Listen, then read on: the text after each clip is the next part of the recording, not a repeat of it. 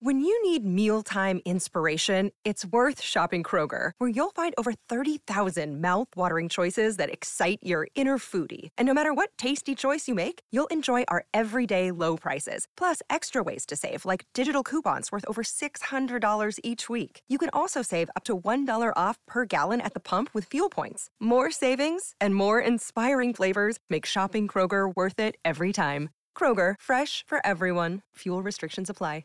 He's the editor of the National Review. His columns are really great, often syndicated right here in the New York Post, Politico, NBC. He does it all. And yes, for a while there, a frequent panel member on my last guest panel, Meet the Press, Chuck Todd, Rich Lowry. Good morning, Rich. Hey, how's it going?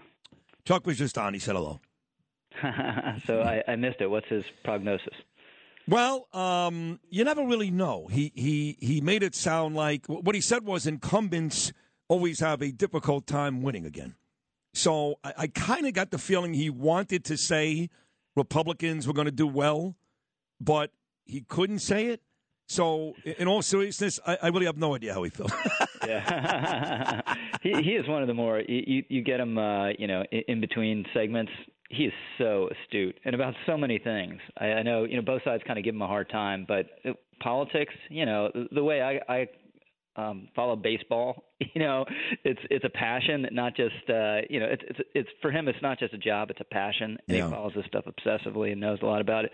Clearly, I mean, this race is trending Republican. Every single sign we see is that, these key races have tightened up. Oz has gotten much closer to Fetterman. The overall polls show people are more concerned about the economy and inflation than anything else. Republicans have a big lead on that. So it'd just be shocking if it's not a pretty big Republican night. Although you say that these races are getting closer, and they are, but they're losing. I mean, the truth is Herschel's, I believe, losing right now to Warnock, and Kelly is winning big in Arizona, and Nevada's Democrat is winning big, and Oz is still losing to Fetterman. So even though, like Zeldin here in New York, they are gaining ground, and they've cut into the lead with 20-something days away, and they're still losing. Yeah. So, the exception of that would be Ron Johnson in Wisconsin. Looks like he's pretty comfortable there. So you got the four key races to look at: Georgia, Pennsylvania, Wisconsin, and Nevada. And Nevada is also looking really good. So the Republicans win Wisconsin and Nevada, which I very much expect.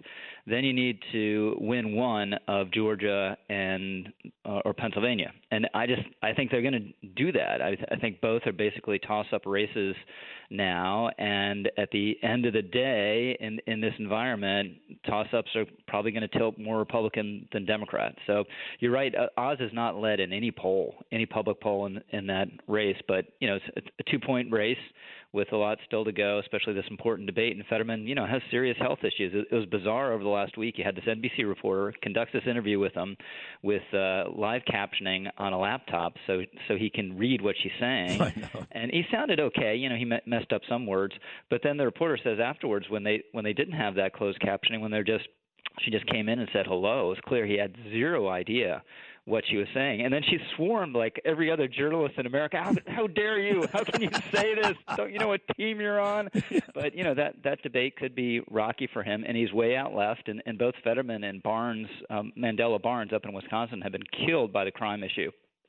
I think it's almost put that race away for Johnson in Wisconsin, and it's what's made a 10-point swing happen in Pennsylvania. Yeah, there's no doubt he is one of the worst when it comes to that Fetterman. I mean, I go back to the Virginia race when McAuliffe lost, and that's because, of course, he went after parents of kids in school. Yep. That was ridiculous. So when Fetterman comes out a couple of weeks ago and literally says that he's okay with putting murderers back on the street, to me, that's a McAuliffe moment. It's got to be. Yep. No, that's his position. And, both Fetterman and Barnes, they were all in on Black Lives Matter. After the George Floyd killing, they thought you could just say anything, take any radical position out on crime. And it wasn't true. They misread the moment because, everyone in America on the center left misread the moment. Every corporation in America misread the moment, and people weren't ready to give up on the police. They weren't ready to conclude that America is a horrible, systematically racist place. But these guys, that's what they really believe, and they're trying to kind of crab walk away from it now, but they're on the record. Gubernatorial race here in New York is also getting very, very tight. At one point early on, Hochul had an 18-point lead in some of these polls. It has basically evaporated. It's basically gone, and I think a lot of Zeldin supporters really believe he's got a shot. They would say that months ago, but they really thought in their heart of hearts, not in New York, but I think now we're starting to think, no, he really has a shot. What does Rich Lowry think? Yeah, no, I agree. When we started talking about this, I was, you're like, watch Zeldin. Could this happen? And I'm like, no, you're crazy, Sid. Not for the first time. You're crazy, Sid.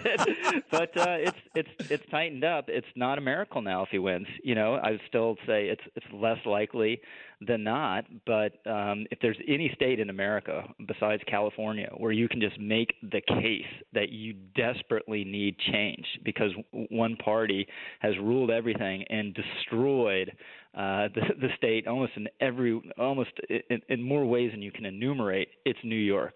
So New York desperately needs Lee Zeldin. We'll see if it happens. Maybe 40% chance. Rich Lowry, National Review, joining us as he does every Monday. It's a great conversation, always. So not a good day for the Bidens yesterday, Rich. Dr. Jill, was at the Eagles game last night in her hometown of Philadelphia and got booed more loudly than Kathy Hochul got booed at the Ranger game last year. It was brutal. It was brutal. And then her husband, he's in an ice cream shop, as Bernie would say, the imbecile in the White House, and he's telling everybody the economy is strong when inflation is still 8.2%, and people's 401ks are disappearing by the second. Not a good day for the Bidens. Yeah, so booing the First Lady takes it to a whole new level.